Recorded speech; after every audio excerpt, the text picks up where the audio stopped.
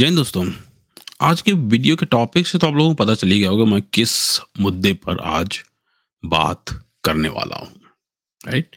तो बहुत ज़्यादा टाइम वेस्ट कर ना करते हुए हम लोग चलिए शुरू करते हैं। देखिए, पहली बात जो मैं शुरू करने जा रहा हूँ यहाँ से करूँगा कि हमने हिस्टोरिकली देखा है कि एक किसी एक लीडर को ब्रांड बना के, राइट? उसको ब्रांड बना के इलेक्शन के टाइम पे अपनी अपनी पार्टी का अपने-अपने वोटर्स को अपनी तरफ रुझान कराने का जो एक तरीका रहा है, राइट? ये कोई नया तरीका नहीं है। ये बात आज से नहीं, ये बात आप समझिए अगर ध्यान से देखिए तो सिंस 1950 जब 1947 मान के चलते हैं वैसे 1950 से ही जो है एक्चुअली रिपब्लिक बना था भारत, तो उस टाइम से हुआ था, राइट? तो लेकिन 1947 से ही ये बातें चली आ रही थी जब हमारे पहले प्रधानमंत्री थे, या उस टाइम तो प्राइम मिनिस्टर ही थे, प्रधानमंत्री भी नहीं थे, वो तो प्राइम मिनिस्टर थे, नेहरू जी। और वो एक ब्रांड थे खुद में। इसके बाद जब नेहरू जी के बाद आप समझ लीजिए लाल बहादुर शास्त्री जी आए, लाल बहादुर शास्त्री के बाद जो है फिर इंदिरा गांधी जी आई, और इंदिरा गांधी जी के बाद जो है राजीव गांधी जी आए। और राजीव गांधी जी के बाद जब राजीव गांधी जी का जब असैसिनेशन हुआ, तो उसके बाद एक थोड़ा-सा वॉइड आ गया, राइट? पॉलिटिकल सीन में। और वो जो पॉलिटिकल सीन में जो वॉइड आया, तो उसके बाद बीच में फिर थोड़ा-सा बीजेपी का राइज़ शुरू हुआ, और बीजेपी का राइज़ शुरू हुआ, और जो चीज़ें हुई उसके बाद, तो उसमें अटल बिहारी वाजपेयी जी आए। फिर अटल बिहारी वाजपेयी जी को लेकर बीजेपी ने बढ़ाया।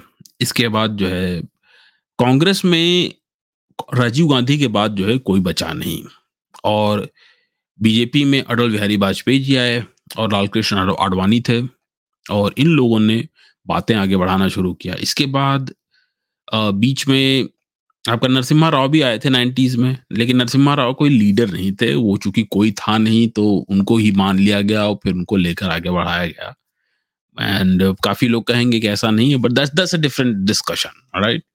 बट एक किसी एक पर्टिकुलर लीडर को लेकर इलेक्शन लड़ने का जो फॉर्मूला है जो इंडियन पॉलिटिक्स में, वो कोई नया नहीं है, ठीक? और फिर 2014 में फिर मोदी जी आ गए। मोदी जी के पहले थे कौन? मौनी बाबा मनमोहन सिंह। तो मनमोहन सिंह थे, ये कैसे ये 10 साल इन्होंने कैसे चलाया, ये ऊपर वाला ही जानता है। लेकिन 2014 के बाद से जब से मोदी जी आए, ठीक? तो मोदी जी ने एक के बाद एक जो है एक्शन लेना शुरू किया, और पहले तो पुलवामा, उरी सारी चीजें करवा डाली, जिससे कि एक नेबर को, जो पड़ोसी मुल्क है, उसको एक वार्निंग दे दी गई कि अब तुम जो भी करोगे उसका तुम्हें जवाब मिलेगा। इसके बाद 2019 आया। 2019 में वो ज्यादा और सीट से आ गए, और ज्यादा सीट से आए और उन्होंने आतिमान जो है 370 और 35 से वगैरह सब खत्म कर दिया। और और जो तो पहले 2014 में जो उनका अपोजिशन वाले थे वो ये कहते थे कि चाय वाला कभी प्रधानमंत्री नहीं बनेगा, और 2019 में अरे मोदी जी कभी जम्मू कश्मीर वो 370 नहीं हटा पाएंगे। तो हर बार एक चीज आप ध्यान दीजिए कि इनके जो अपोजिशन जो रहते थे वही मोदी जी की मार्केटिंग करते थे, नेगेटिव मार्केटिंग करते थे, but negative marketing is a positive marketing nonetheless, right? तो फिर 2019 में भी ऐसा ही हुआ, 370 आके मोदी ने तुरंत हटा दी। तो बेसिकली इन लोगों को ये बात नहीं समझ में आई, Modi ji is the master of playing his cards right. तो अब ये क्वेश्चन ये उठता है कि फिर आज के वीडियो में मैं क्या बात करने जा रहा हूँ, ये बातें तो सभी को पता है, right? देखिए, जो एक्चुअल बात है ये है कि मैं एक वीडियो देख रहा था, मेरे पास जो है आई केम अक्रॉस अ वीडियो, जिसको कि मैं आप लोगों को दिखाना चाहता हूँ पहले, और उसके बाद हम लोग फिर आगे आज की पॉडकास्ट में बात करते हैं, ऑलराइट? तो चलिए पहले वो वीडियो देख लेते हैं हम लोग। तो ये एक वीडियो है इस वीडियो के बारे में थोड़ा-सा बता देता हूँ। इसमें एक लड़की ने कोई मोदी जी का पोर्ट्रेट बनाया था, तो मोदी जी कहीं रैली में थे, कुछ अपना कर रहे थे, तो फिर वहाँ पर जो है वो लड़की बेचारी जो है वो वीडियो वैसे ले खड़ी हो गई थी और मोदी जी ने फिर उसको देखा। तो लेट्स लुक एट इट। तस्वीर देखी है, तुम इतना बढ़िया काम करके लाई हो, बेटी थक जाओगी, तुम कब से खड़ी हो। ये पुलिस के जवानों तस्वीर देखी है, तुम इतना बढ़िया काम करके लाई हो, बेटी थक जाओगी, तुम कब से खड़ी हो। ये पुलिस के जवानों से मैं कहता हूं, वो तस्वीर बेटी देना चाहती हो तो ले लीजिए और मुझे जरूर पहुंच जाएगी। तुम्हारा पता उसमें लिख देना, मैं जरूर तुझे चिट्ठी लिखूंगा। मोदी जी का चिट्ठी का इंतजार है आपका? हाँ, बहुत है। बेटी, मैंने तुम्हारी ये तस्वीर देखी है, तुम इतना बढ़िया काम करके लाई हो, मैं तुम्हें आशीर्वाद देता हूं, लेकिन बेटी थक जाओगी, तुम कब से खड़ी हो। ये पुलिस के जवानों से मैं कहता हूं, वो तस्वीर बेटी देना चाहती हो तो ले लीजिए और मुझे जरूर पहुंच जाएगी। हाँ, थैंक यू बेटा, थैंक यू, बहुत बढ़िया काम किया तुमने। और तुम्हारा पता उसमें लिख देना, मैं जरूर तुझे चिट्ठी लिखूंगा।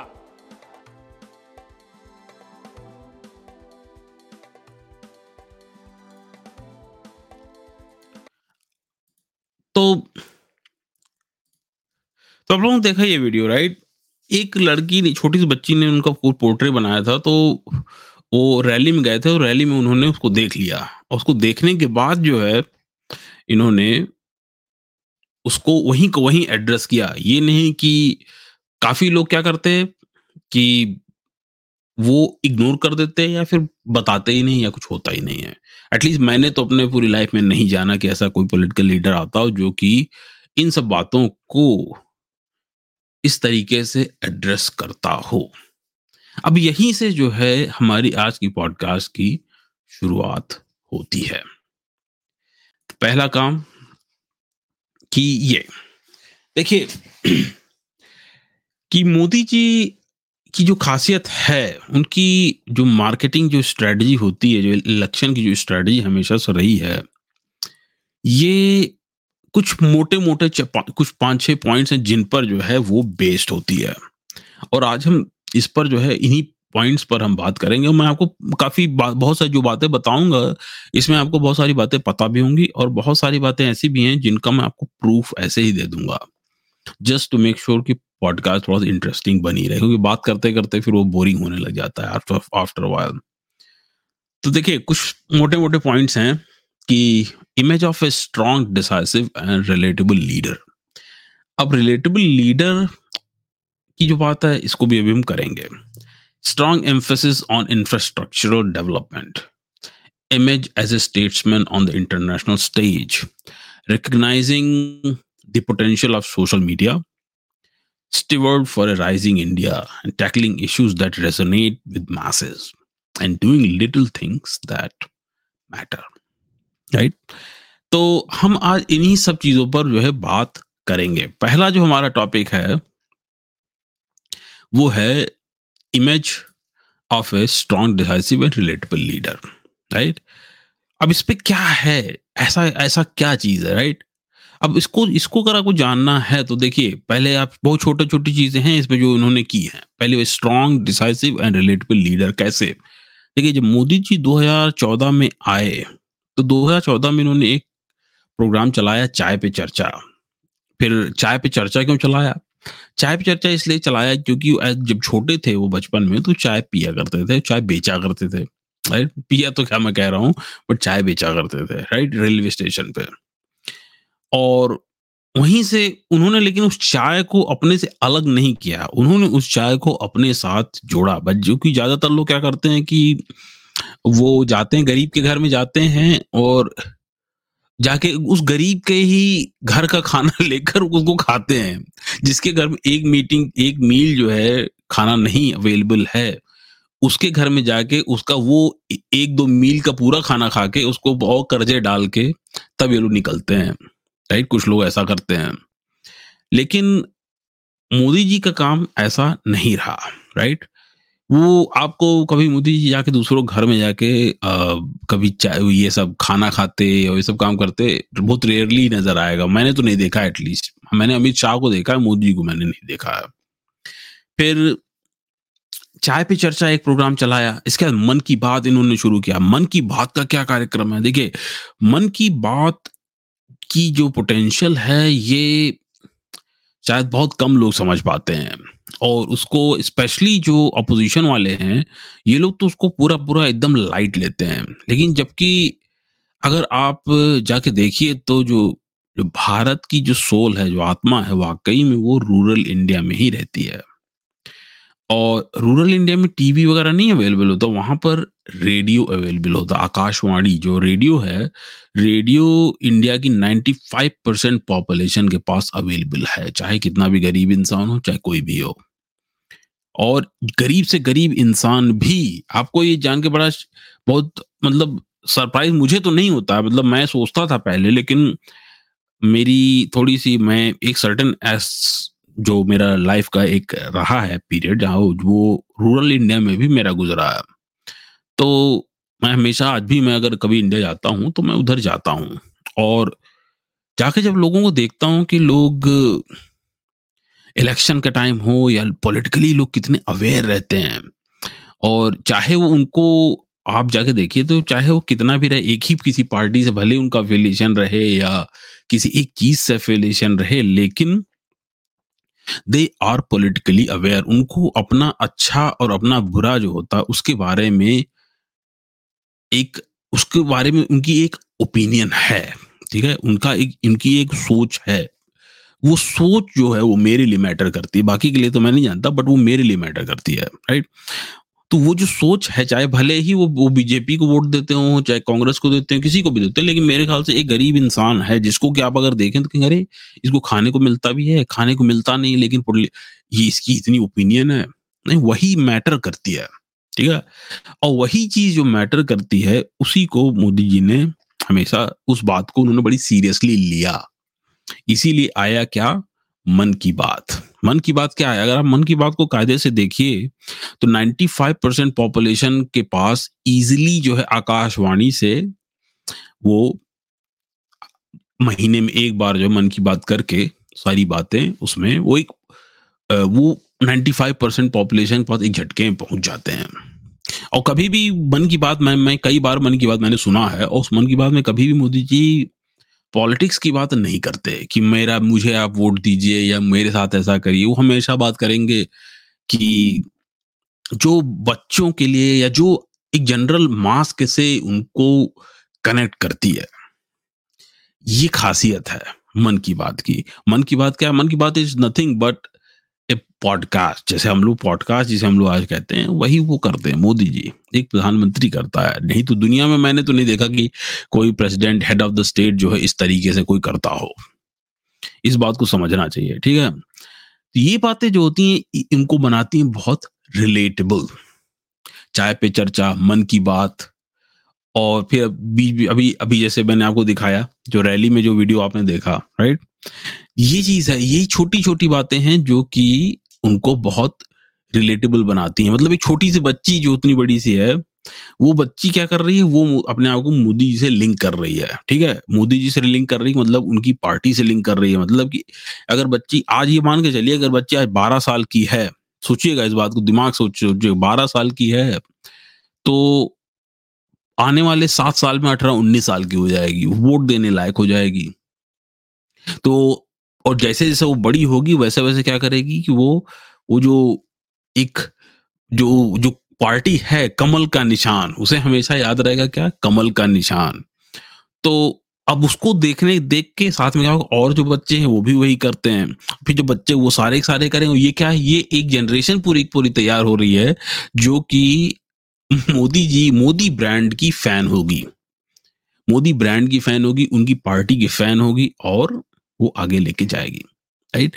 और इसी चीज़ को बहुत सारे दूसरे जो बीजेपी के अंदर के ही बहुत सारे लोग हैं, वो उसको जो है फॉलो कर रहे हैं धीरे-धीरे करके। लेकिन अभी तो नहीं, लेकिन धीरे-धीरे करके जैसे योगी जी करते हैं। अब मोदी जी की जैसे अब आ जाते हैं, हम जैसे बात करते हैं थोड़ा-सा कि डिसाइसिव की बात, स्ट्रॉन्ग लीडर और रिलेटेबल तो हमने बात कर ली, राइट? बात करते हैं स्ट्रॉन्ग और डिसाइसिव लीडर, राइट? देखिए, स्ट्रॉन्ग तो मोदी जी जब 2014 में आए तो उन्होंने पहले ही एक बात साफ-साफ बता दी कि जैसे ही टेररिस्ट अटैक हुआ, उन्होंने इलेक्शन साफ-साफ कहा कि हमारी फितरत है कि हम घुस के मारते हैं। तो उन्होंने अपनी फितरत एक झटके में दिखा दी थी कि जब उन्होंने बालाकोट पे बॉम्बिंग करी, बालाकोट सीधा पाकिस्तान के अंदर है और पाकिस्तान के अंदर जाके उन्होंने बॉम्बिंग कर दी थी। अब उसको पाकिस्तान वाले भले ही कुछ भी कहते फिरें, लेकिन 3 साढ़े 300 साफ हो गए थे, ठीक है? अब चलिए मैं कहता हूँ, चलिए मान लेते हैं कि 3 साढ़े 300 नहीं भी साफ हुए, तो 100 150 साफ हुए, 100 150 साफ भी नहीं, चलिए मान लेते हैं एक भी साफ नहीं हुआ, लेकिन पाकिस्तान के अंदर जाके उस वहां पर बॉम्बिंग कर देना वो खुद में ही एक बहुत बोल्ड स्टेप होता है, राइट? तो फिर वहां से उन्होंने अपनी एक जो है एक इमेज शुरू करी जो कि बनी एक बोल्ड लीडर की। और इसके बाद फिर वो उन्होंने कई सारे बोल्ड स्टेप्स भी लिए, जैसे डीमोनेटाइजेशन का लिया, फिर उसके बाद कोविड आया, तो कोविड की हैंडलिंग करी। कोविड में जो काफी लोग मरे, अनफॉर्चुनेटली ऐसा हुआ, बट उस बा उस जो वो जो मोमेंट था उसको आपको ध्यान समझना होगा, ठीक है? वो बहुत इंपॉर्टेंट चीज जिसको काफी लोग लाइटली लेते हैं, लाइटली हैंडल करते हैं, वो चीज है कि कोविड ही खाली दुनिया कोविड से खाली जूझ रही थी, लेकिन इंडिया, भारत कोविड से खाली नहीं जूझ रहा था। भारत जूझ रहा था 3-4 चीजों से। कोविड भी था, इसके बाद किसानों का भी प्रोटेस्ट उसी समय शुरू हुआ, खालिस्तानों का भी ड्रामा शुरू हुआ, इसके बाद जो है आपका डोकलाम शुरू हो गया, राइट? और जो चाइना के साथ बॉर्डर पे जो डिस्प्यूट वगैरह पूरा शुरू हुआ, ये सारे के सारे ड्यूरिंग द कोविड शुरू हुए थे। इस बात को ध्यान देना चाहिए आपको। और एक लीडर है जो कि कोविड के साथ साथ जो है इन सारी चीजों को ध्यान दे रहा है, राइट? इन सारी बातों को ध्यान देते हुए एक्शन ले रहा है चीजों पर। तो ये प्रूव करता है कि एक इंसान है जो कि स्ट्रांग है, डिसाइसिव है, और फिर उन्होंने उसी में चाइना को भी डील किया, उसके बाद उरी पुलवामा और ये सब चीजें हुई। अब मॉडर्न डे में अभी जो आज का जो चल रहा है उसमें क्या हो रहा है, जो प्रेजेंट डे में एक कोई अननोन है, असेलेंट है, अननोन जो है असैसिनेटेड, अननोन किलर्स कह लेते हैं, असैसिनेटर्स और ये सब नहीं कहेंगे, असेलेंट्स कहिए, जो भी कहिए, बट कुछ अननोन लोग हैं जो कि पाकिस्तान में जा जाके सबका गेम बजा दे रहे हैं। कभी पाकिस्तान में गेम बजा रहे हैं, कभी आ, वो कनाडा में बजा दे रहे हैं, बैंड बज रही सबकी।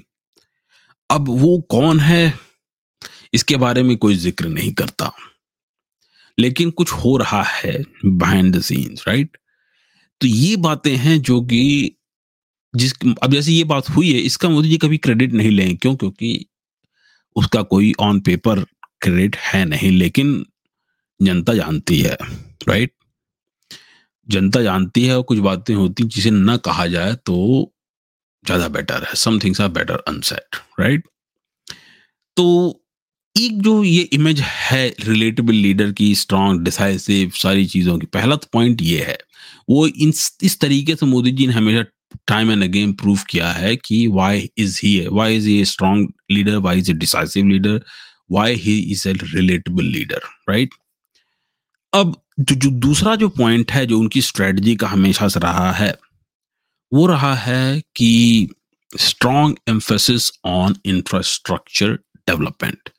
अब जो इंफ्रास्ट्रक्चर जो डेवलपमेंट है, ये कैसे, इसकी बात कब करते आप? अभी जैसे अभी रिसेंटली जो है मोदी जी ने एक मोदी जी वो कर रहे थे, अभी आपको बताता हूँ, मैं कुछ देर पहले ही देख रहा था एक्चुअली,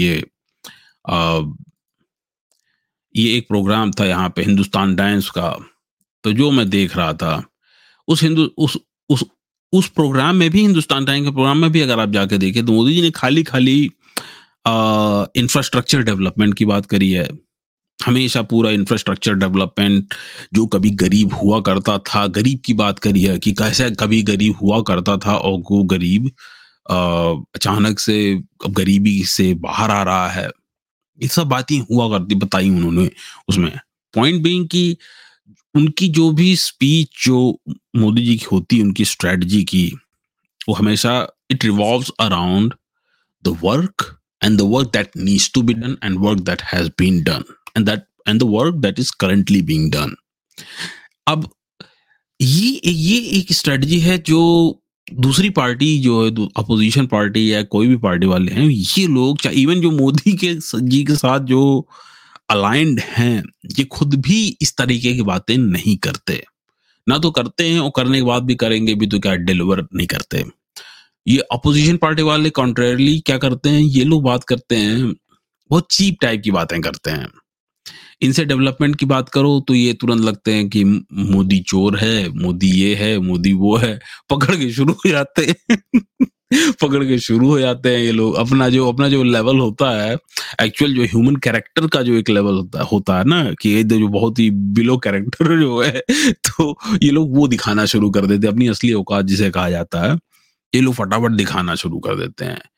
तो ये बहुत इंपॉर्टेंट चीज है, जैसे कि मेक इन इंडिया हुआ। अब जैसे मोदी ने क्या देखिए, बहुत ही सिस्टमैटिक तरीके से हर चीज को, जितनी भी कंपनीज इंडिया में हैं, इंडिया की, इंडिया आईएनसी, राइट, चाहे वो टाटा हो, चाहे रिलायंस हो, चाहे फिर अदानी हो, चाहे कोई और हो, आप लोग ये ध्यान दीजिए कि वो हर चीज को, जबकि वो एक्चुअली टेक्निकली क्या है कि वो एक बिजनेस है, वो एक बिजनेस डील है, गिफ्ट एक, लेकिन उसको भी हाईलाइट किया जाता है प्रॉपरली सोशल मीडिया के थ्रू और दूसरे थ्रू। जैसे कि टाटा ने जब 450 बोइंग्स का जो ऑर्डर किया, $50 बिलियन की डील हुई, हाँ, उसमें फ्रांस ने भी फ्रांस ने भी ट्वीट किया, फिर यूएस ने भी ट्वीट किया, सबने अपना अपना ट्वीट मारा, राइट, कि कितने लोगों को एम्प्लॉयमेंट मिलेगी, कितना ये होगा वो होगा। टाटा ने कहा कि हमें 450 दीजिए, हम एयर इंडिया को रिवैम्प कर रहे हैं। मतलब उसको दिखाया उन्होंने कि हमारी इंडियन कंपनीज कितनी केपेबल हैं, जबकि उसको ये नहीं कहा कि मेक इन इंडिया के थ्रू हो रहा है या कुछ ऐसा हो रहा है, लेकिन ये दिखाया कि हमारे इंडियन कंपनीज कितनी केपेबल होती जा रही हैं, राइट। इसके बाद फिर देखिए क्या हुआ कि मेक इन इंडिया में, अब देखिए वंदे भारत को दिखाया गया, पूरा का पूरा वंदे भारत क्या क्या होता है। फिर आईफोन का जो है, मेक इन इंडिया में आईफोन की मैन्युफैक्चरिंग दिखाई गई। एक्चुअली मैन्युफैक्चरिंग में क्या होती है, असेंबली होती है, डिजाइन यूएस में होता है, असेंबली जो पहले चाइना में होती थी, मूव करके वो इंडिया में चली गई है, लेकिन उसको भी दिखाया गया प्रॉपरली कि मेक इन इंडिया। ऐसे ही बहुत सारी दूसरी चीजें हैं जो मेक इन इंडिया के उससे जो है दिखाई जाती हैं। और फिर डिजिटल इंडिया दिखाया जाता है। आप कभी जाइए, मोदी हमेशा डिजिटल इंडिया की बात करते हैं। क्यों करते हैं? क्योंकि ये डिजिटल वर्ल्ड है, we are living in a digital world. कोई दूसरी पार्टी अगर आप जाके देखें, दूसरे लोग जो है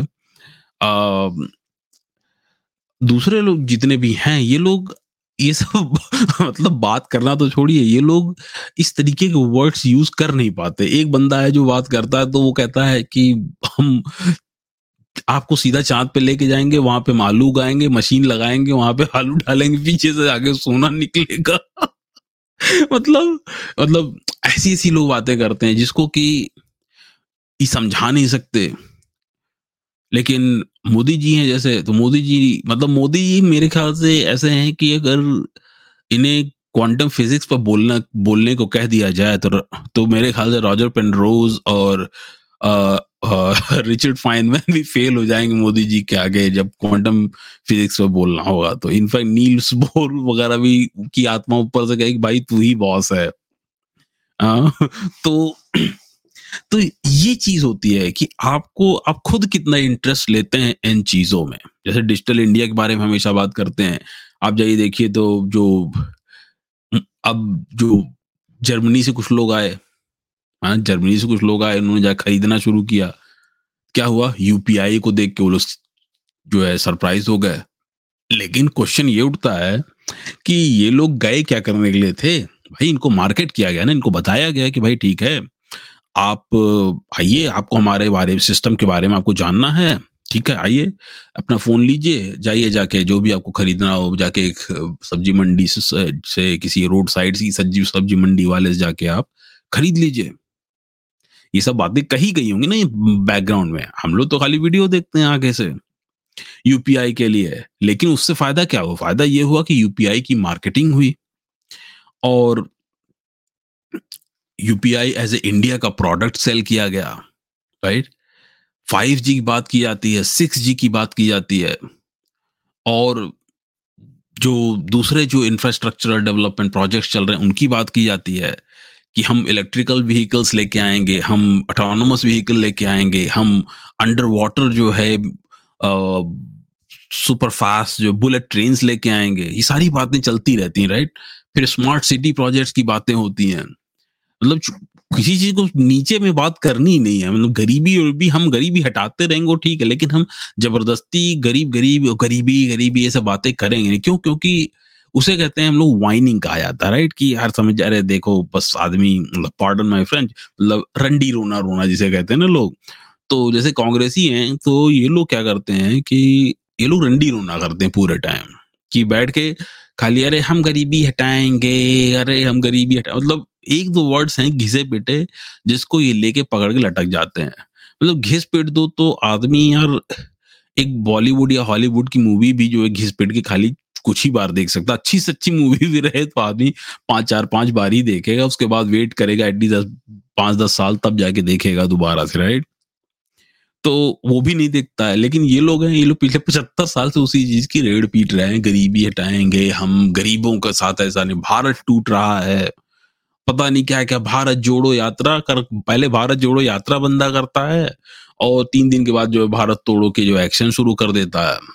क्या कि India is a union of state, मतलब भारतवर्ष मतलब की बात करने में उसको को जो प्रॉब्लम हो रही है कि मतलब एक सिंपल सा कॉन्सेप्ट है कि यह भारतवर्ष है।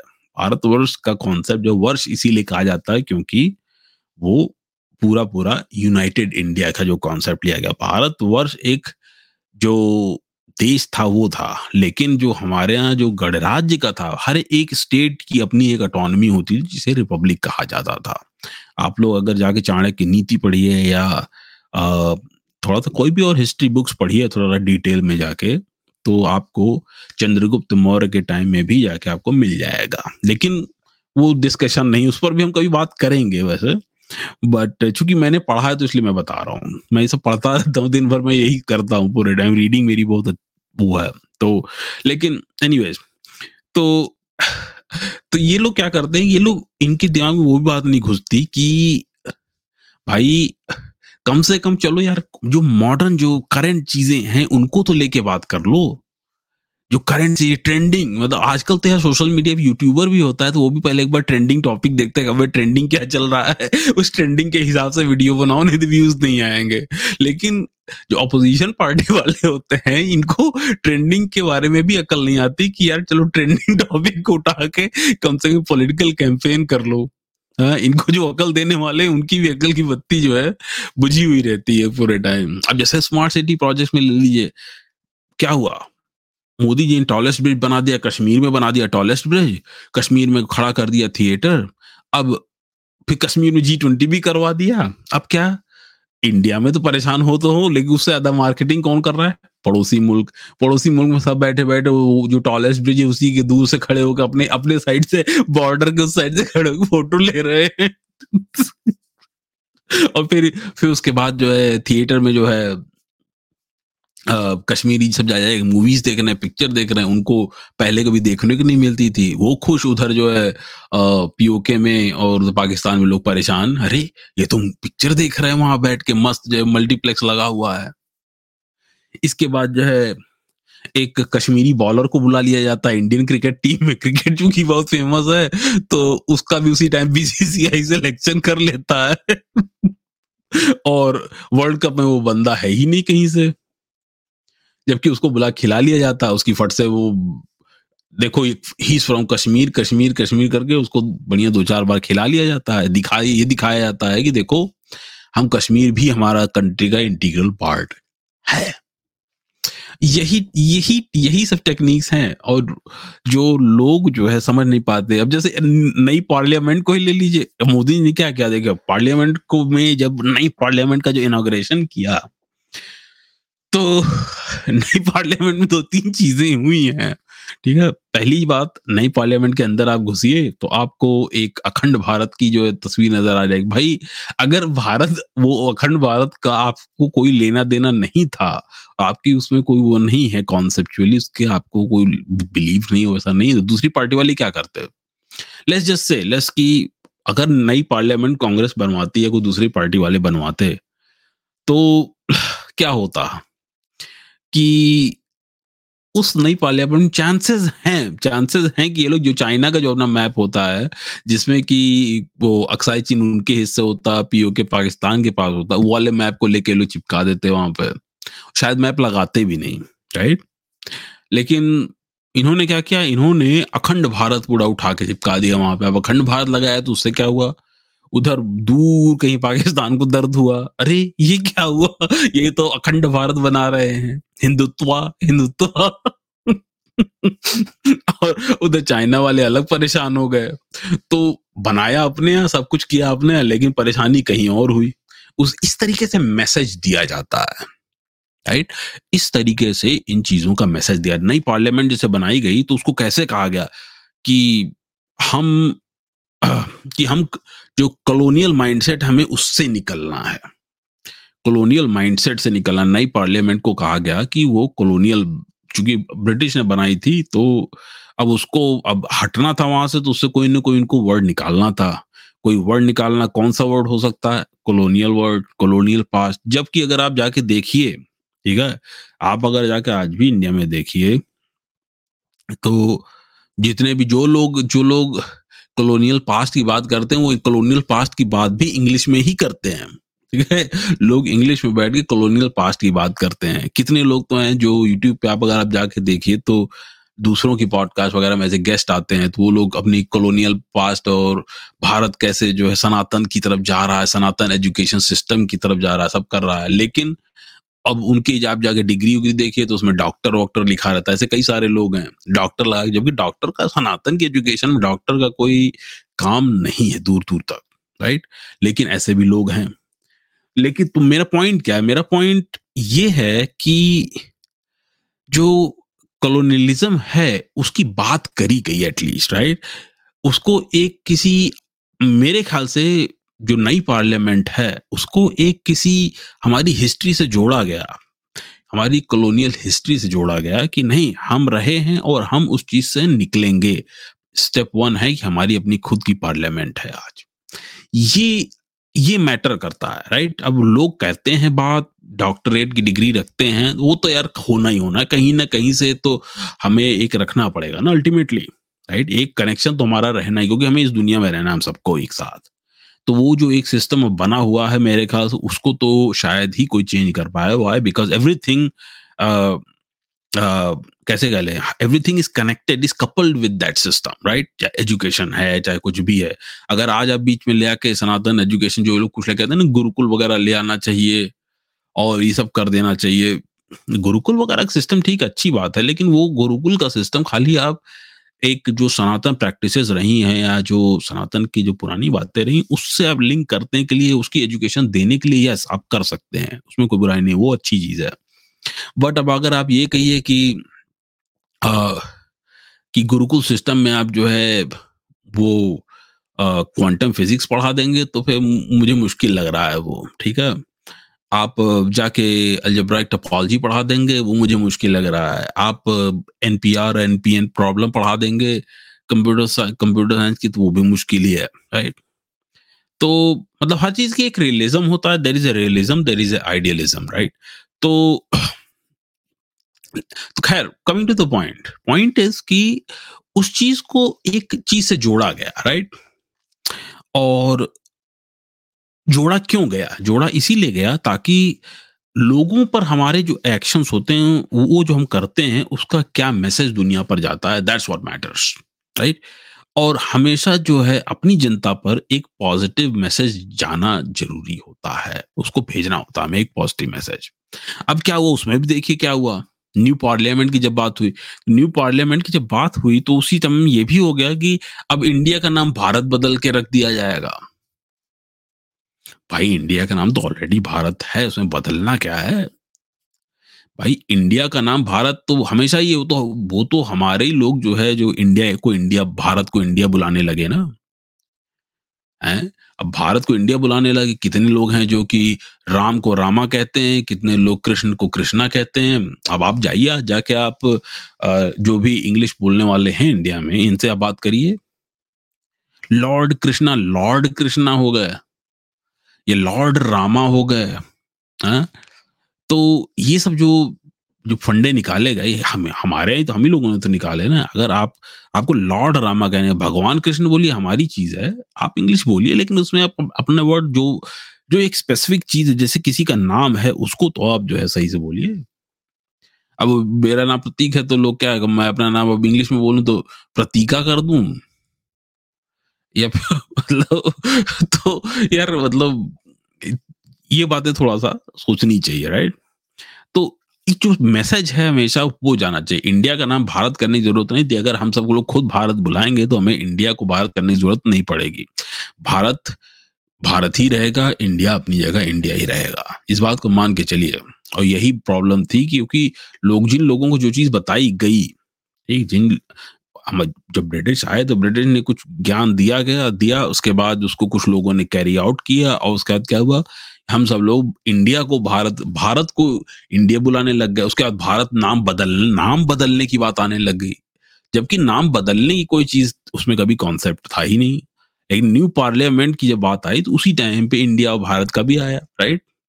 क्या था ये? ये सब टेक्निक्स होती हैं जो कि एक एक मार्केटिंग होती है। Modi is a brand, Modi represents a nation.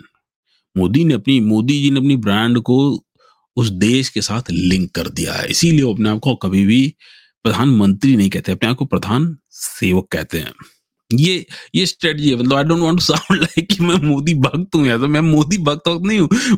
मैंने ये वीडियो देखा, जब वो जो मैंने भी आप लोगों को वीडियो दिखाया, और ऐसे में कई सारे वीडियोस आते हैं जो मैं देखता हूँ कभी कभी यूट्यूब पर। वैसे तो वो वीडियोस जो है मुझे आइडिया दिया कि यार इस पर जो है एक स्ट्रेटजी जो इनकी है, इसको थोड़ा सा डिस्कस करना बहुत जरूरी है।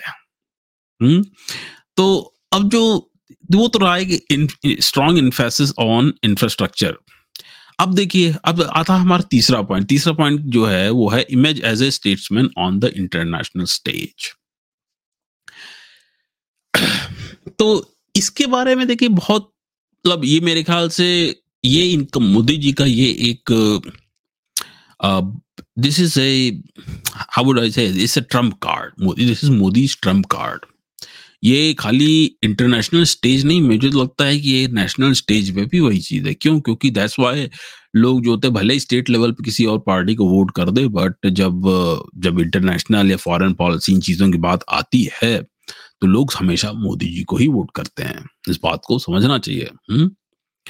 तो अब इमेज एज ए स्टेट्समैन जो है, वो कैसे मोदी जी डेवलप करते हैं? देखिए, वो ऐसे डेवलप करते हैं कि जैसे कि इन्होंने G20 प्रेसिडेंसी की बात करी। अभी मैंने जब निज्जर का जो इशू हुआ था, वो बात हुई।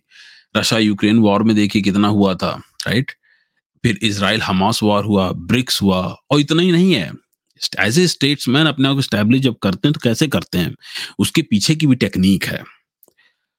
अब जैसे क्या करते हैं मोदी जी कि कहीं बाहर जब जाते हैं, विजिट कर रहे हैं, तो पहले वहां के एनआरआई से मिलते हैं।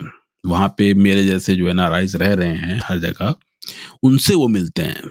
उनसे जब मिलते हैं तो वो क्या करते हैं कि वो एक वहां की जो पॉलिटिकल लीडरशिप है उसको एक मैसेज देते हैं कि देखो, ये इतनी पॉपुलेशन, मतलब लोगों को जब इकट्ठा करके आप दिखाइए तो तब लगता है ना कि बहुत बड़ी पॉपुलेशन, राइट? और फिर वो it becomes a vote bank, right? जो भी वो लीडर वहां पे होता है उस टाइम, वो लीडर कहता है वाओ, तो उनके मुंह में वो लार टपकना शुरू हो जाती है, राइट? कि जब किसी कुत्ते को हड्डी दिखाओ तो क्या होता है, कुत्ता जीभ निकालना शुरू कर देता है।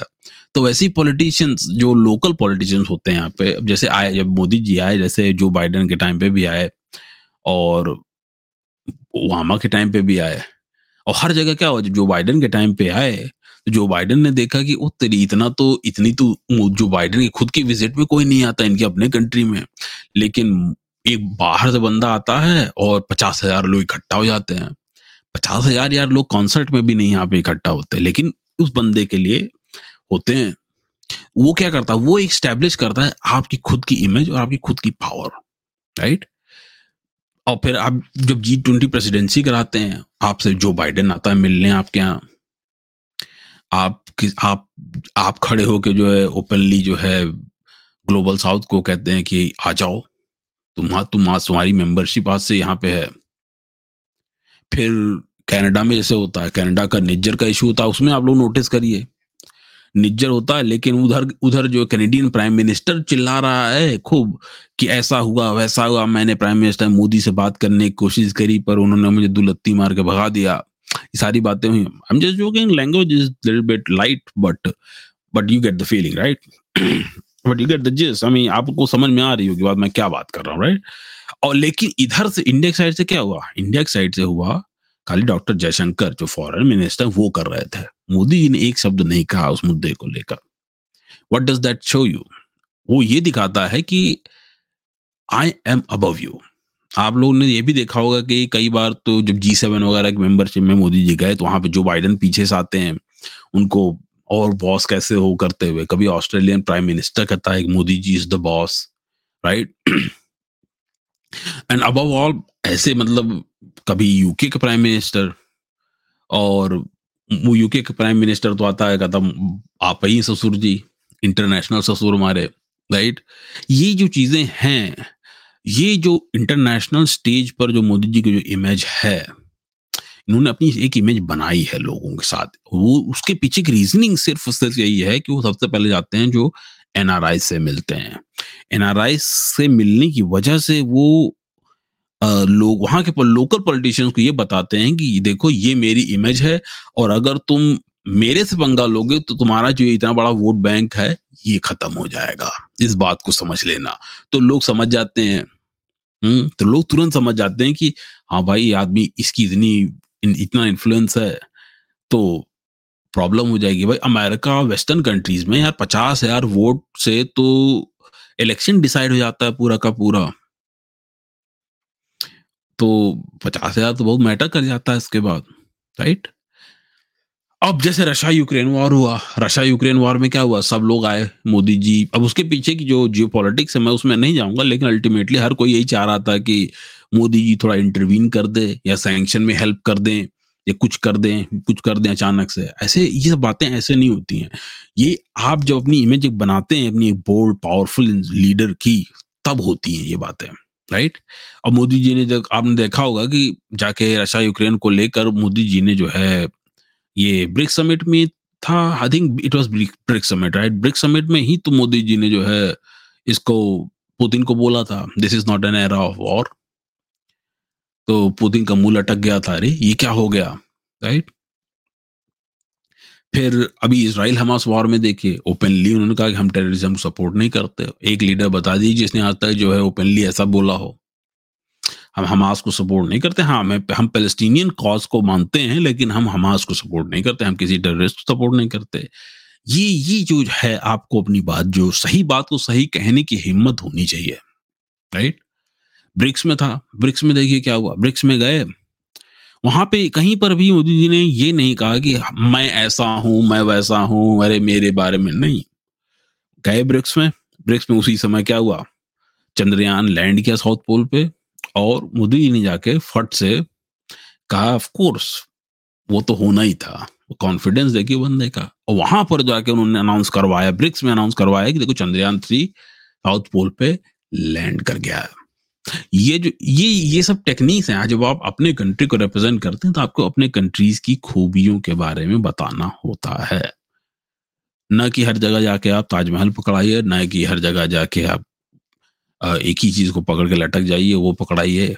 ना तो अपने यहाँ जो है कुछ नहीं मिला तो जो ब्रिटिश एरा के जो इंस्टीट्यूशंस हैं, नाम है उनके, आज भी उसी को लेकर कई जगहों पे लटके हुए हैं। ये आपको चेंज करना होता है। You have to show your country. आपको अपना देश बताना पड़ता है कि हाँ ये मेरा देश है जिसके बारे में मैं बात कर रहा हूँ।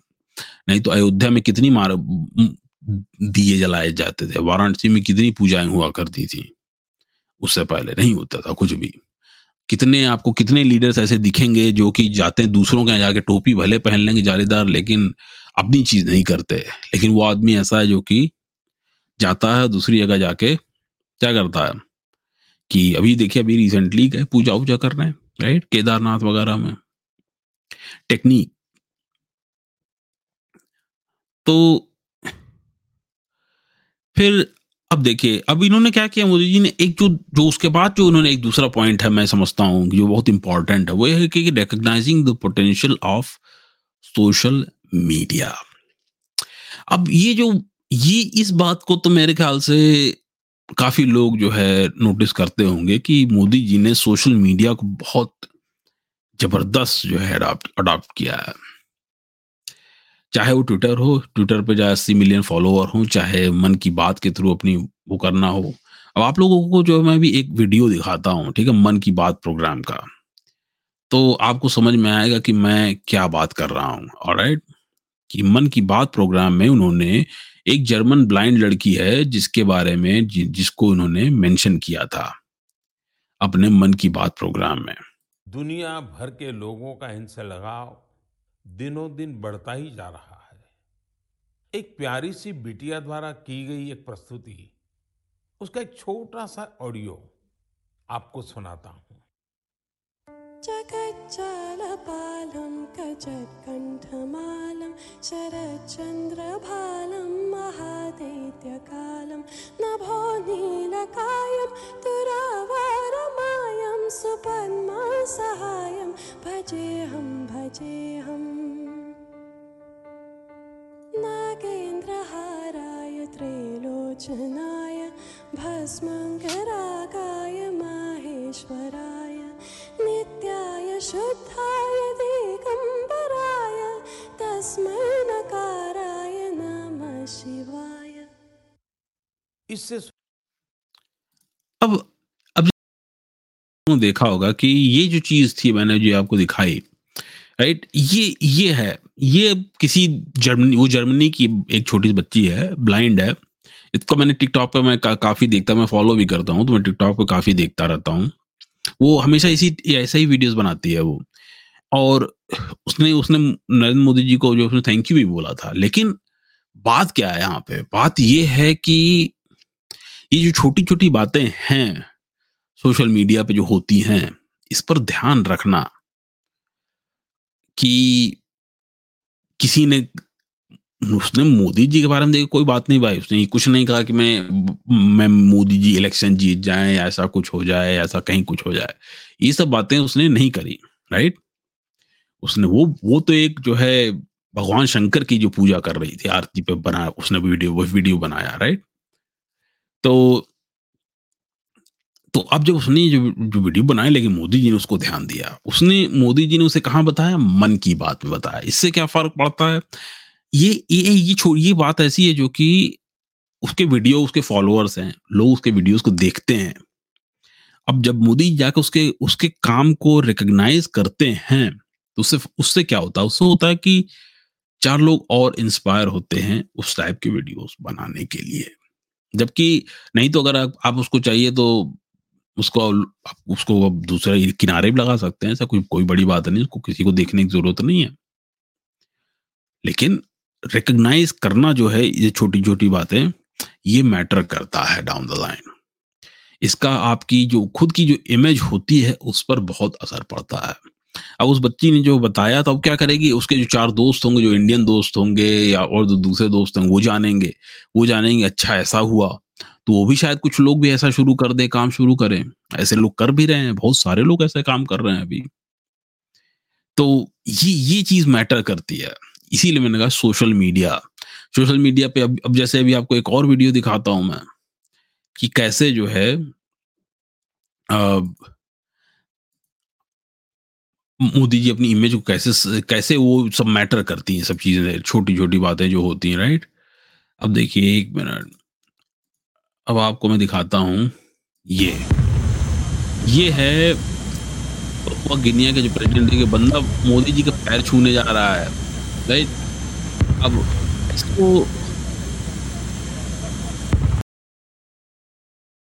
इसको लोग जो है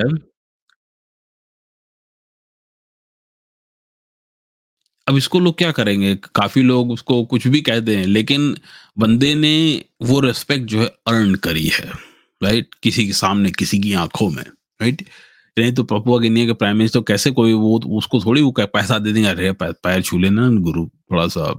हुँ, ये सब नहीं होता, लेकिन ये जो चीज़ें छोटी-छोटी ये जो बातें होती हैं, यही दिखाई जाती हैं, यही दिखाता है कि उस इंसान का लेवल क्या है, किस लेवल पे है, राइट? अब तो हम लोग आते हैं अगले पॉइंट सोशल मीडिया पर मेरे ख्याल से जितने भी सोशल मीडिया के महारथी लोग हैं वो लोग मेरे से ज़्यादा ही जानते होंगे इन सब बातों के बारे में तो मैं उस पर कुछ नहीं कहूँगा। बट मेरे ख्याल से बहुत सारे लोग बैठ के जो है वो नरेंद्र मोदी जी की जो है पुलिसिंग कर देते हैं या उनको पुलिसिंग भी क्या कह रहा हूँ मैं मतलब उनकी मार्केटिंग कर देते हैं। उनको थोड़ा-सा आगे हाइप करते हैं और चीज़ें होती रहती हैं सोशल मीडिया पे। अब जैसे है अब इन्होंने एक एक जो दूसरी स्ट्रैटेजी जो बहुत इंपॉर्टेंट स्ट्रैटेजी जो मोदी जी ने लड़ाई लगाई है अभी तक की, वो है कि steward for a rising India.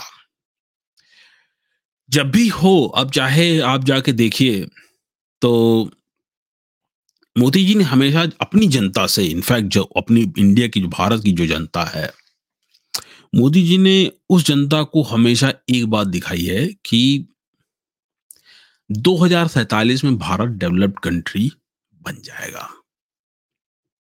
जबकि सच्चाई ये है कि डेवलप्ड और डेवलपिंग का कोई कॉन्सेप्ट होता नहीं है, यूएन में भी नहीं है, वो खाली-खाली डब्ल्यूटीओ में है और आईएमएफ में भी मेरे ख्याल से तो नहीं होता, जहाँ तक मैं जानता हूँ नहीं होता, डब्ल्यूटीओ में होता है क्योंकि डब्ल्यूटीओ वर्ल्ड बैंक में होता है कि वर्ल्ड ट्रेड ऑर्गेनाइजेशन में होता है, वन और द अदर में होता है ताकि जो लोन दिया जाता है बेस्ड ऑन दैट जो है आप अपना कोलेटरल डिफाइन करिए अपनी इकोनॉमी के हिसाब से, वहाँ पर ये टर्म यूज़ किया जाता है।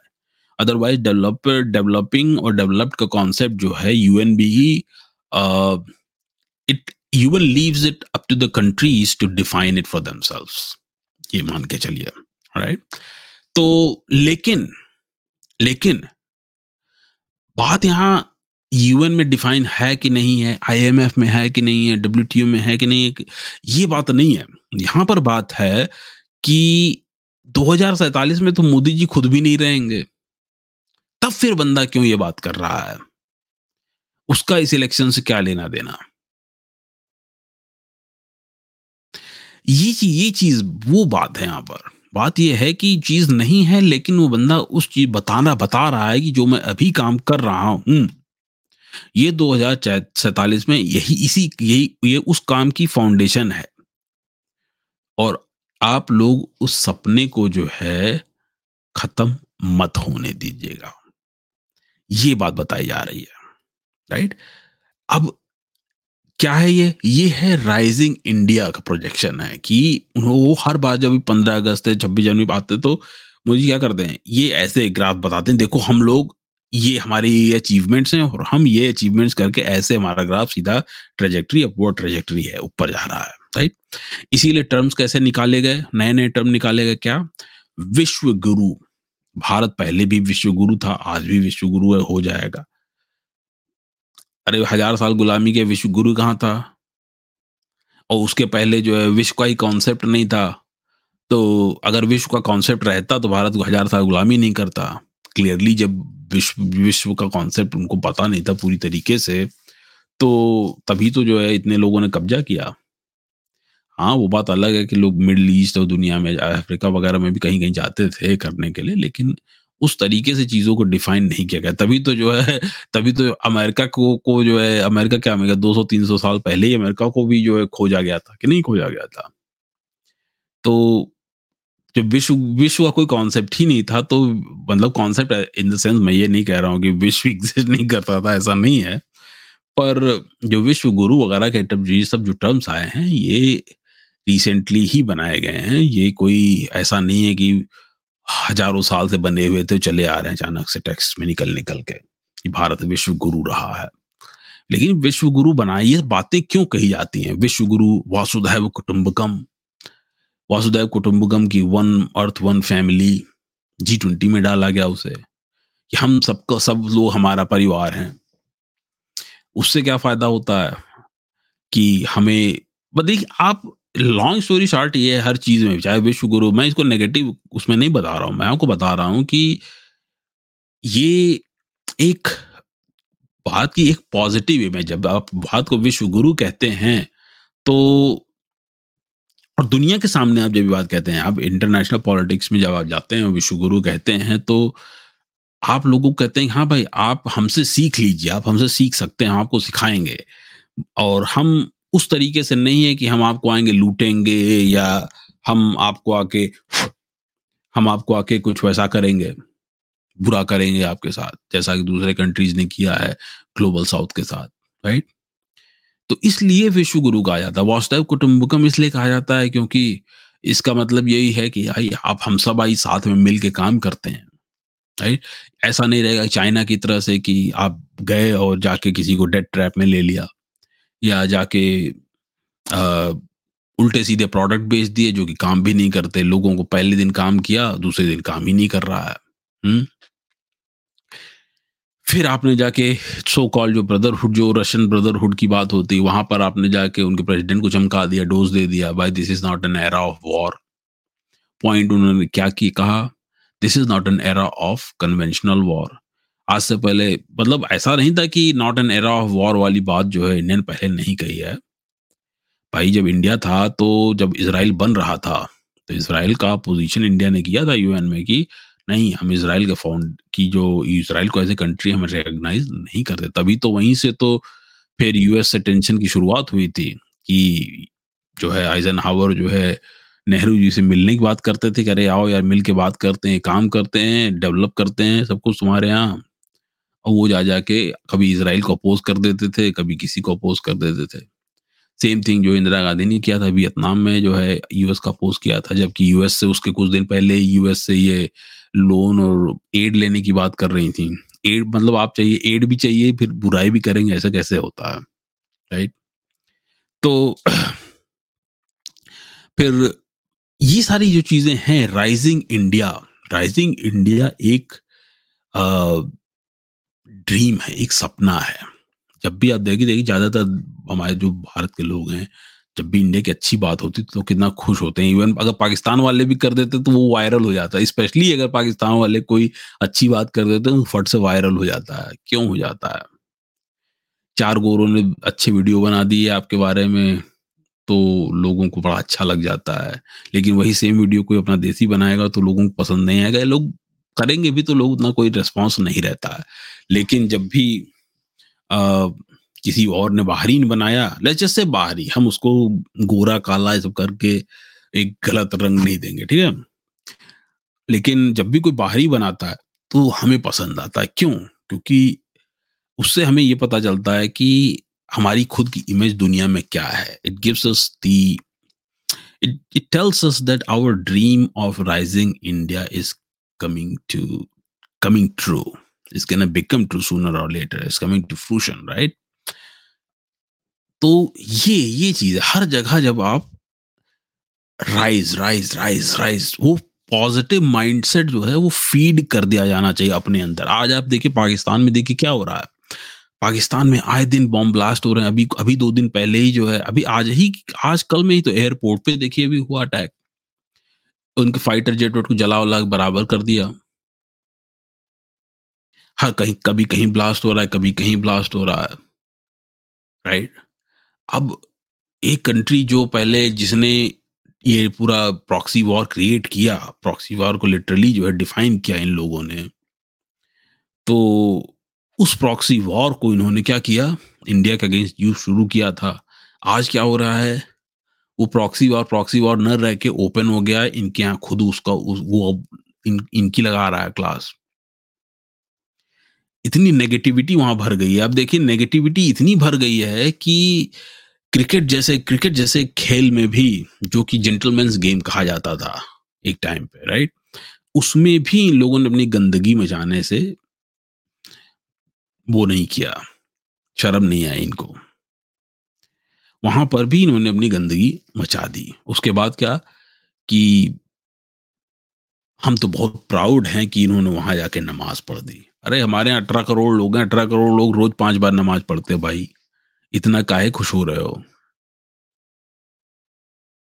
क्या अभी चाहते हो कि जो है वो चढ़ाई करके तुम्हारे यहाँ घंटा बजा दें? घंटा बजाएंगे तो चिल्लाओगे, राइट? पॉइंट बीइंग कि ये जो नेगेटिविटी है, ये सब जो एक्शंस आपको दिखते हैं इन सब कंट्रीज के, ये नेगेटिविटी ही जो है वहां पे हमें खत्म करनी है। नेगेटिव माइंडसेट जो होता है कि नहीं तो क्रिकेट में होगा, क्रिकेट में भी शुरू हो गए, हर गेम में। अब जैसे इनका क्या है, ओलंपिक में बाहर हो जाते हैं, फिर एशियन गेम्स में बाहर हो जाते हैं कहीं पे, जबकि ऐसा नहीं है कि पाकिस्तान में कभी टैलेंट की कमी थी या ऐसा कोई टैलेंटेड प्लेयर्स नहीं रहे हैं। पाकिस्तान की क्रिकेट टीम में एक बार काफी अच्छे प्लेयर्स थे, लेकिन अब क्या, अब जिहादी भर दिए इन्होंने। उस टाइम भी जिहादी थे जो धीरे धीरे करके खुल रहे थे, निकल के अभी सामने आ गए हैं वही सब। तो ये जो नेगेटिव माइंडसेट है, ये नेगेटिविटी जो होती है, it transcends into other things. आपके दूसरे गेम में भी, डे टू डे लाइफ में, आप बिजनेस कर रहे हैं वहां पर भी। और कैसे पाकिस्तानी अब ध्यान देखिए जाकर, तो बिजनेस में भी दूसरे कंपनीज को चूना मार देते हैं, उनका पैसा लूट के खा जाते हैं, जाके एक बैंक वगैरह से लोन उठाते हैं, वो लोन खा जाते हैं। कभी किसी आज तक किसी कंट्री को जिससे इन्होंने लोन लिया है उसे कभी लोन नहीं लौटाया है। तो इसलिए राइजिंग इंडिया की बात करना जरूरी है। तो काफी लोग ये कहेंगे, अब जैसे जो लोग देखेंगे इस वीडियो को, लोग यही कहेंगे, काफी लोग तो ऐसा कह देंगे कि देखो मोदी भक्त है, अंधभक्त। एक नया वर्ड निकला है अंधभक्त का कि अंधभक्त है।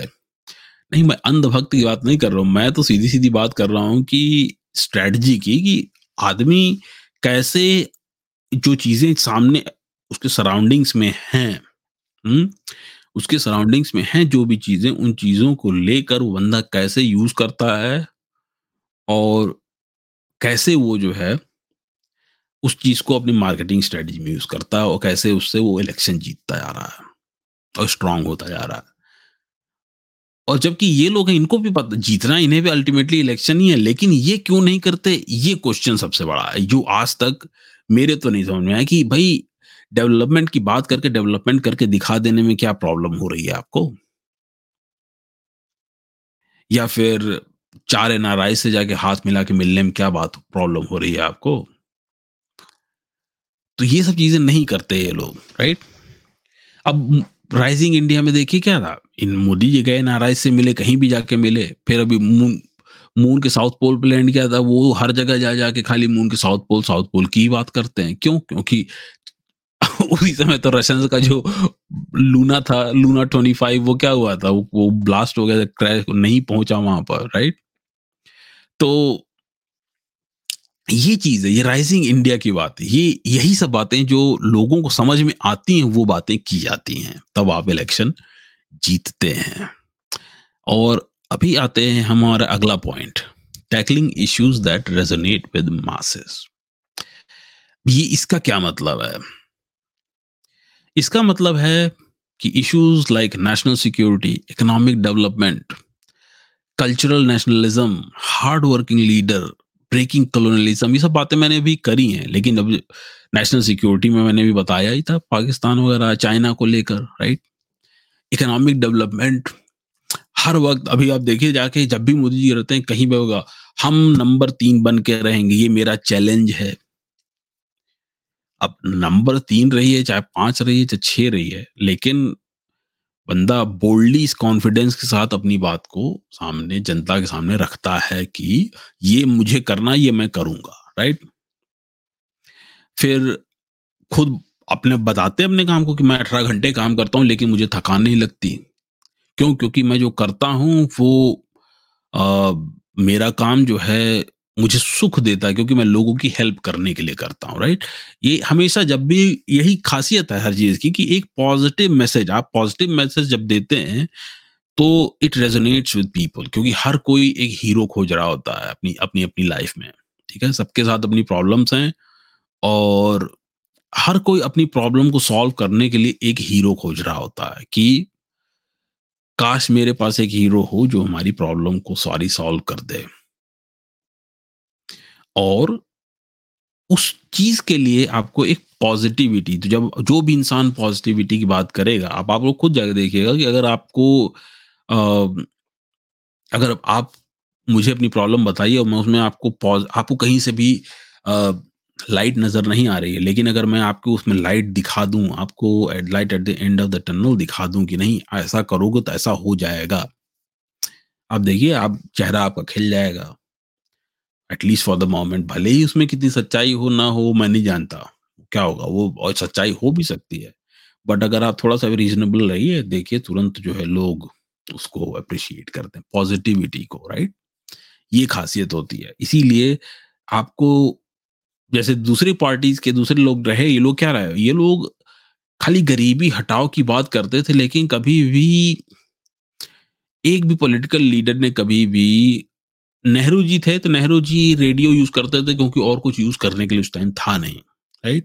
लेकिन उसके बाद जो है कोई भी पॉलिटिकल लीडर जो ऐसा नहीं आया जो कि ऑल इंडिया रेडियो को यूज़ करता हो, इस चीज़ के लिए, लोगों से कनेक्ट होने के लिए। और लोगों से कनेक्ट होने के लिए कोई नहीं आया, और अ, ज़्यादातर लोग जो आए, कोई कंबल बाँटता था, कोई तकिया बाँटता था, किसी ने एक-एक झोला चावल बाँट दिया फ्री का, किसी ने अभी मॉडर्न डे में चला है तो केजरीवाल का जो फ्रीबीज़ का है वो भी, इवन दो मोदी जी भी करते हैं, लेकिन मोदी जी नॉर्मली फ्रीबी की बात नहीं करते इलेक्शन टाइम पे कि हम फ्रीबी देंगे आपको, इलेक्शन में आपको हम ऐसा देंगे, हम आपको फ्री बिजली दे देंगे, हमें वोट करिए। तो वोट कराने के लिए वो नहीं करते। करी है उन्होंने, बहुत फ्रीबीज़ बाँटे हैं, ये हम सब जानते हैं। But he talks about making the money, कि हम ऐसा करेंगे तो हमारे पास इतना पैसा एक्स्ट्रा आ जाएगा, राइट? अपनी इमेज दिखाई, मैं एक हार्ड वर्किंग लीडर हूँ, मेरे साथ काम करने वाले हार्ड वर्किंग हैं। और जब आपके साथ आपकी कैबिनेट में भी आप ऐसे ही लोग रखते हैं तो क्या होता है, it's reflection on you, it's reflection on you कि वो हार्ड वर्क कर रहे हैं तो आप भी वैसे ही हैं, that's why they are working hard, right? फिर अभी ब्रेकिंग कॉलोनियलिज्म की भी मैंने बात बताई आपको, कैसे जो है वो हर चीज को एक नेशनलिज्म, लोगों को बताना चाहते हैं कि नहीं, आप अपने देश से प्यार करिए। जो एक पुराना माइंडसेट था, अरे यहाँ सब चलता है, अरे कुछ नहीं बदलेगा, जाके जो पुरानी जो बॉलीवुड की मूवीज होती थी, घायल हुए सनी देओल की, या अमिताभ बच्चन को जैसे एंग्री यंग मैन क्यों कहा गया था, अमिताभ बच्चन को एंग्री यंग मैन क्यों कहा गया था? अमिताभ बच्चन को एंग्री यंग मैन इसलिए कहा गया था because in in those days जब अमिताभ बच्चन 80s और 90s में अ आपका अमिताभ बच्चन की बहुत सारी मूवीज़ आईं, ठीक है?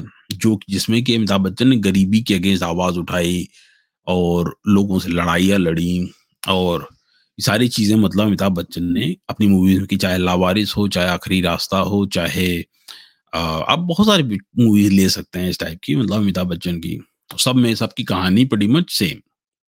तो एंग्री यंग मैन का कॉन्सेप्ट वहां से निकाला गया, राइट?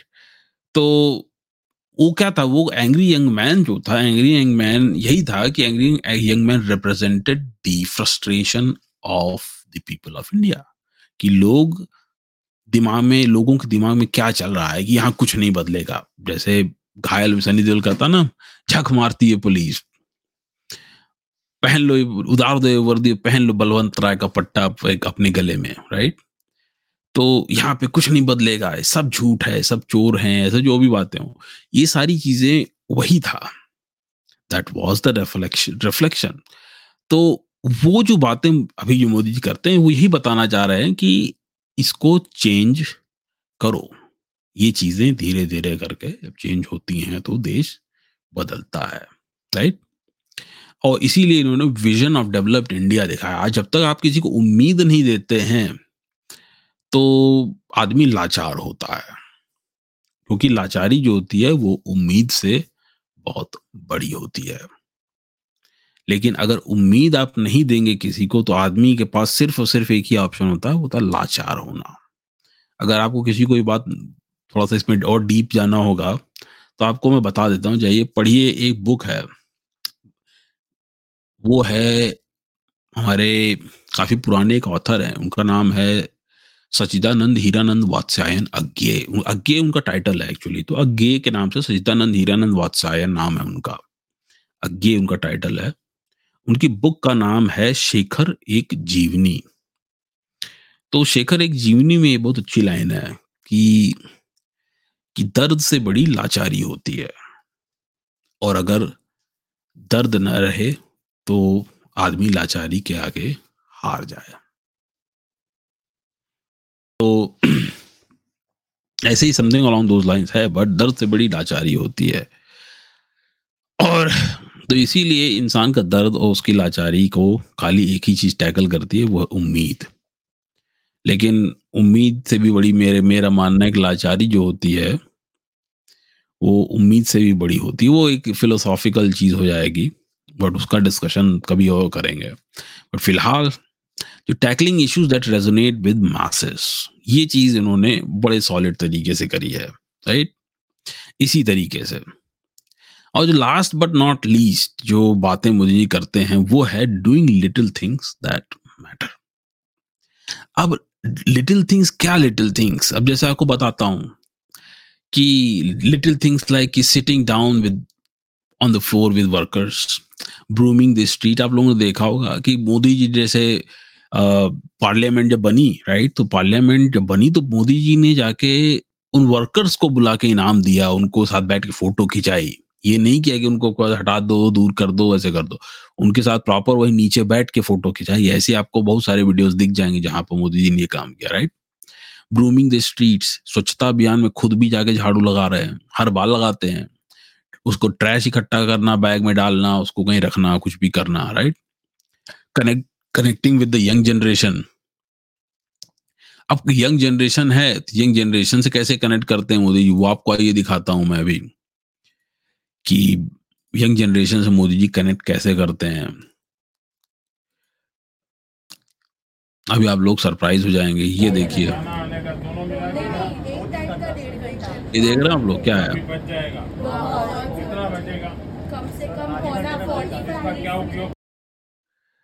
अब आप लोग समझ रहे हैं क्या हो रहा है ये? अब इसको लोग मार्केटिंग कहेंगे, लेकिन मार्केटिंग मैं तो नहीं जानता मार्केटिंग वाकई वो इंटेंशनली ऐसा है या उसको प्रॉपरली सेटअप किया जाता है। इन चीजों को सेटअप तो किया ही जाता होगा, काफी हद तक सिक्योरिटी वगैरह ध्यान में रखी जाती है। तो बट क्वेश्चन इज कि अपनी मार्केटिंग कराने के जो नए नए तरीके मोदी लेके आते हैं, दैट्स अनप्रेसिडेंटेड। उसको जो है कोई बीट नहीं कर सकता। अगर मैं तो यहाँ तक जानता हूँ कि अगर राहुल गांधी से लेके जितने भी लोग हैं, ये लोग अगर सारे काम करने लग जाएं कि फ्लोर पे बैठ के लोगों के साथ फोटो खिंचाएं, ब्रूमिंग द स्ट्रीट, ये सब शुरू कर दें, पिकिंग अप द ट्रैश शुरू कर दें, सारे काम शुरू कर दें, तो मैं गारंटी ले सकता हूँ कि ये मोदी जी कुछ और तरीका निकाल लेंगे अपनी मार्केटिंग करने का। अच्छा ही पुराना हो गया, नया लेके आया जाए अब। तो अब देखिए, कनेक्टिंग विद यंग जनरेशन से कनेक्ट करके कैसे करते हैं। अब देखिए, ये जो यंग जनरेशन से कनेक्ट करने वाली और पिकिंग अप ट्रैश या जो सारी जो स्ट्रेटजीज हैं, ठीक है। अब मजेदार बात देखिए कि ये जितनी भी स्ट्रेटजीज हैं, ओके, ये सारी की सारी स्ट्रेटजीज कोई नई स्ट्रेटजी नहीं है। अब आप लोग कहेंगे व्हाट, नई नहीं है मतलब? ये सारी की सारी स्ट्रेटजीज अगर आप जाके देखिए, नेहरू जी यूज क्या करते थे। नेहरू जी ने कहाँ से उठाई थी? Brooming the street, picking up the trash और sitting on the floor with workers. ये सब क्या है? ये गांधी जी करते थे। आप लोग याद है, Gandhi ji was a politician. तो गांधी जी ये काम करते थे, इसी से तो गांधी जी कनेक्ट हुए थे बहुत सारे, इतने सारे लोगों से। गांधी जी कनेक्ट कैसे हुए थे इतने सारे लोगों से? इसी तरीके से कनेक्ट हुए थे। क्यों? क्योंकि ज्यादातर पॉपुलेशन गरीब थी। ज्यादातर पॉपुलेशन गरीब थी, और आपको गरीब से अगर कनेक्ट करना है तो गरीब के साथ आपको बैठना पड़ेगा, गरीब के साथ उठना पड़ेगा, उनकी जो प्रॉब्लम्स उनको सुनना पड़ेगा। करिए दरिया भले ना, लेकिन आपको सुनना पड़ेगा। You have to pretend that या यू आर लिसनिंग, राइट? ये गांधी जी करते थे। और यंग जनरेशन से कौन कनेक्ट होता था? हमारे चाचा नेहरू कनेक्ट होते थे। अभी चाचा मैंने क्यों कहा? 14 नवंबर क्या होता है? वो यही होता है। क्यों करते थे यंग जनरेशन से कनेक्ट? ऐसा थोड़ी था कि यंग जनरेशन कनेक्ट करके वो चाचा बनना नहीं चाह रहे थे, या उनको बड़ा खुश शौक था चाचा बनने का। इसलिए करते थे क्योंकि आप यंग जनरेशन से कनेक्ट करिए, आपके साथ आने वाली 10-12 जनरेशंस तक जो है, फिर वो लोग आपको ही याद रखेंगे, राइट? जैसा मैंने भी कुछ देर पहले बताया था कि जब उन्होंने उस बच्ची को क्या किया, उस बच्ची को दूर से ही उन्होंने कहा कि बेटा बैठ जाओ, तुम थक गई होगी और ये वो, राइट? तो मैं तुमको चिट्ठी लिखूंगा। ये सब जो बच्चे देखते हैं, 2-4 लोग और फैन बनते हैं, जो फैन बनते हैं तो वो आने वाले कम से कुछ 10, 15, 20 साल तक वो फैन रहेगी। अब इनका फिर इनकी पार्टी का भी दूसरों और आने वाले जो लीडर्स होंगे इनकी पार्टी, उनको भी वोट दिया जाएगा। इस तरीके से किया जाता है ये टेक्निक। ये कि टेक्निक चाचा नेहरू जो लेके आए थे, ये कोई मोदी जी को नया काम नहीं कर रहे हैं इसमें। ये कांग्रेस की ही बुक से जो है पेज निकाल निकाल के मोदी जी अपनी मार्केटिंग कर रहे हैं। और कांग्रेसियों को ही हवा नहीं है कि अच्छा ऐसा भी हो रहा है, क्योंकि इनकी सेंध जो है, इनकी टेक्निक से इनकी सेंध लगाई जा रही है, इनको पता नहीं है। तो अब क्या करेंगे? इसे कहते हैं समझ होना ना। जब समझ है ही नहीं आपको बेसिक पॉलिटिक्स की, बेसिक चीजों की, तो कहाँ से आप करेंगे, काम कर सकते हैं? हाँ, अब लेकिन अब देखिए दूसरी चीज ये भी है कि जो गलतियां जो अ, दूसरे पार्टीज वाले करते हैं, जो गलतियां दूसरे पार्टीज वाले करते हैं, मोदी जी वो गलती सुधारते हैं, या जो पास्ट में की गई गलतियां हैं उनको मोदी जी ने सुधारा है। ये भी एक दूसरी टेक्निक, जहां जब मैं बहुत क्लोजली वॉच करता हूं इनकी पॉलिटिक्स को, तो मुझे अंदर क्या समझ में आता है कि 1947 से लेके 1962 तक देयर वाज जवाहरलाल नेहरू, और अब 2014 से लेके 2029 तक there will be Jawaharlal Modi. Jawaharlal Modi मैंने क्यों कहा? जवाहरलाल मोदी मैंने इसलिए कहा कि मोदी जी जितना भी काम कर रहे हैं, ये सारे काम अगर आप जाके क्लोजली देखिए, तो बहुत सारे काम जो हैं वो नेहरू जी के ब्लंडर्स में शामिल हैं। जो नेहरू जी के ने ब्लंडर्स किए थे, वो सारे कामों को अंडू कर रहे हैं। और आपको मैं ये बता दूं कि इतनी ब्लंडर्स की लिस्ट इतनी लंबी लिस्ट है कि अगर मोदी जी चाह लें तो मेरे ख्याल से he can be the prime minister for rest of his life, बहुत प्यार से। और इनफैक्ट मोदी जी क्या, अगर जो नेक्स्ट प्राइम मिनिस्टर आए अगर वो भी इसी टेक्निक को फॉलो करे, तो वो खुद भी एटलीस्ट 15 साल तक वो भी निकाल ले जाएगा प्राइम मिनिस्टरशिप। इतने ब्लंडर्स हैं, लिस्ट इतनी लंबी है। खाली आपको करना क्या है, आपको मार्केटिंग स्ट्रेटजी यूज करनी, गांधी जी और नेहरू जी की, उनकी आप मार्केटिंग स्ट्रेटजी यूज करिए, और फिर जो उन्होंने ब्लंडर्स किए थे उन ब्लंडर्स को आप खाली करेक्ट करिए, बस। आप इतना खाली काम करिए, मैं आपको गारंटी दे रहा हूं कि आप आने वाले 15, 20 साल, 30 साल तक प्राइम मिनिस्टर बने रहेंगे। लेकिन मार्केटिंग आपको गांधी वाली करनी पड़ेगी, और पॉलिटिक्स जो है आपको नेहरू जी वाली करनी पड़ेगी, नेहरू और गांधी का। ये टेक्निक पूरी ये लोग लगाया करते। अब देखिए, अब अगला एग्जांपल देना, doing little things that matter. Olympic medal में, एशियन गेम्स मेडल्स में, बंदे ने जब 2019 में मोदी जी जब आए, राइट, तो उन्होंने कहा 2014 में ही तो कि कहा था मेरे ख्याल से, ओलंपिक जब हुआ तो उन्होंने कहा था कि हमारे खिलाड़ी अगले ओलंपिक में और मेडल लेके आएंगे, राइट। गेस व्हाट, और मेडल लेके आए। यही चीज मैटर करती है, छोटी छोटी बातें जो मैटर करती हैं, कि जब आप कोई बात कहते हैं it should have a meaning. Meaning कैसे होता है? जब उसका रिजल्ट सामने दिखता है। एशियन गेम्स में देखिए मेडल्स लेके आए, उसके बाद इन्होंने क्या किया, मोदी जी सबसे जाके पर्सनली बातें करी। फिर वीडियो क्या वायरल हुआ कि कुछ प्लेयर्स रोने लग गए, कुछ खिलाड़ी एथलीट्स रोने लग गए, कुछ दुखी थे कि कुछ लोग गोल्ड नहीं ले पाए तो उनको उसका दुख हो रहा था। ये सब बातें हुई ना उसी में। तो ये सब जो है, यही स्ट्रेटजी है जो कि काफी लोग समझ नहीं पाते। बट उस सारी स्ट्रेटजी को, इन सारी स्ट्रेटजीज को अगर मैं इन नटशेल बोलूं, तो मोदी जी की पॉलिटिक्स कैसे हो रही है, आपको मैं नटशेल, अब मैं पूरी जो ये सवा घंटे की जो मैंने भी पॉडकास्ट करी है, सवा घंटे की पॉडकास्ट का जो आपको नट्स जिस्ट मैं आपको बताता हूँ। सवा घंटे की पॉडकास्ट का जिस्ट ये है कि मोदी जी ने अपनी मार्केटिंग करी है गांधी जी के हिसाब से, ठीक है? और जो मोदी जी ने मार्केटिंग करी अपनी गांधी जी के हिसाब से, और जो उन्होंने अपने डेवलपमेंट और जो विजन था, जो सो कॉल्ड नेहरू जी को बोला जाता था ना, architect of modern India, right? जबकि मॉडर्न इंडिया बनाने में ऐसा कोई काम उन्होंने किया नहीं था जिसका कि इसको कहा जाए architect of modern India. As a head of the state जो उन्होंने किया, जिसको लेकर काफी लोग क्रेडिट लेते हैं, तो अगर उतना भी नहीं करते then shame on him, right? तो खैर जो भी रहे, बट जो नेहरू जी को जो modern architect of modern India कहा जाता है, तो मोदी जी ने आर्किटेक्ट ऑफ मॉडर्न इंडिया वाला जो पूरा कॉन्सेप्ट था, ठीक है, उसको उठा लिया और उसको कहा कि ये जितने भी काम इस आर्किटेक्चर में होने थे मॉडर्न इंडिया के, हम्म, जितने भी काम होने थे इस आर्किटेक्चर में, इस सेटअप में, मैं ये सारे काम करूंगा। मैं बस अपने आप को आर्किटेक्ट बोल के बड़ी बड़ी बातें नहीं करूंगा। मैं आपको प्रधानमंत्री भी नहीं कहूंगा, मैं अपने आप को प्रधान सेवक कहूंगा। सेवक कहने से क्या होता है, आप दुनिया से, जनता से आप जुड़ते हैं। तो जो गांधी जी की जो एक सेपरेट जो मास अपील थी वो, और फिर जो नेहरू का करिश्मा था नेहरू जी का, वो कंबाइन किया। और नेहरू जी का जो विजन था, ठीक है, नेहरू जी का जो इंडिया को लेकर विजन था बनाने का, हम्म, तो उन्होंने मोदी जी ने उस विजन को ले लिया, उठा लिया कि ला बेटा हमें दे दे तू। क्योंकि नेहरू जी का जो विजन था वो खाली उनके माइंड में था, कभी भी इट नेवर शोड अप। तो वो जो माइंड में था उसको मोदी जी ने क्या किया कि अब सामने रख दिया है, ये लो।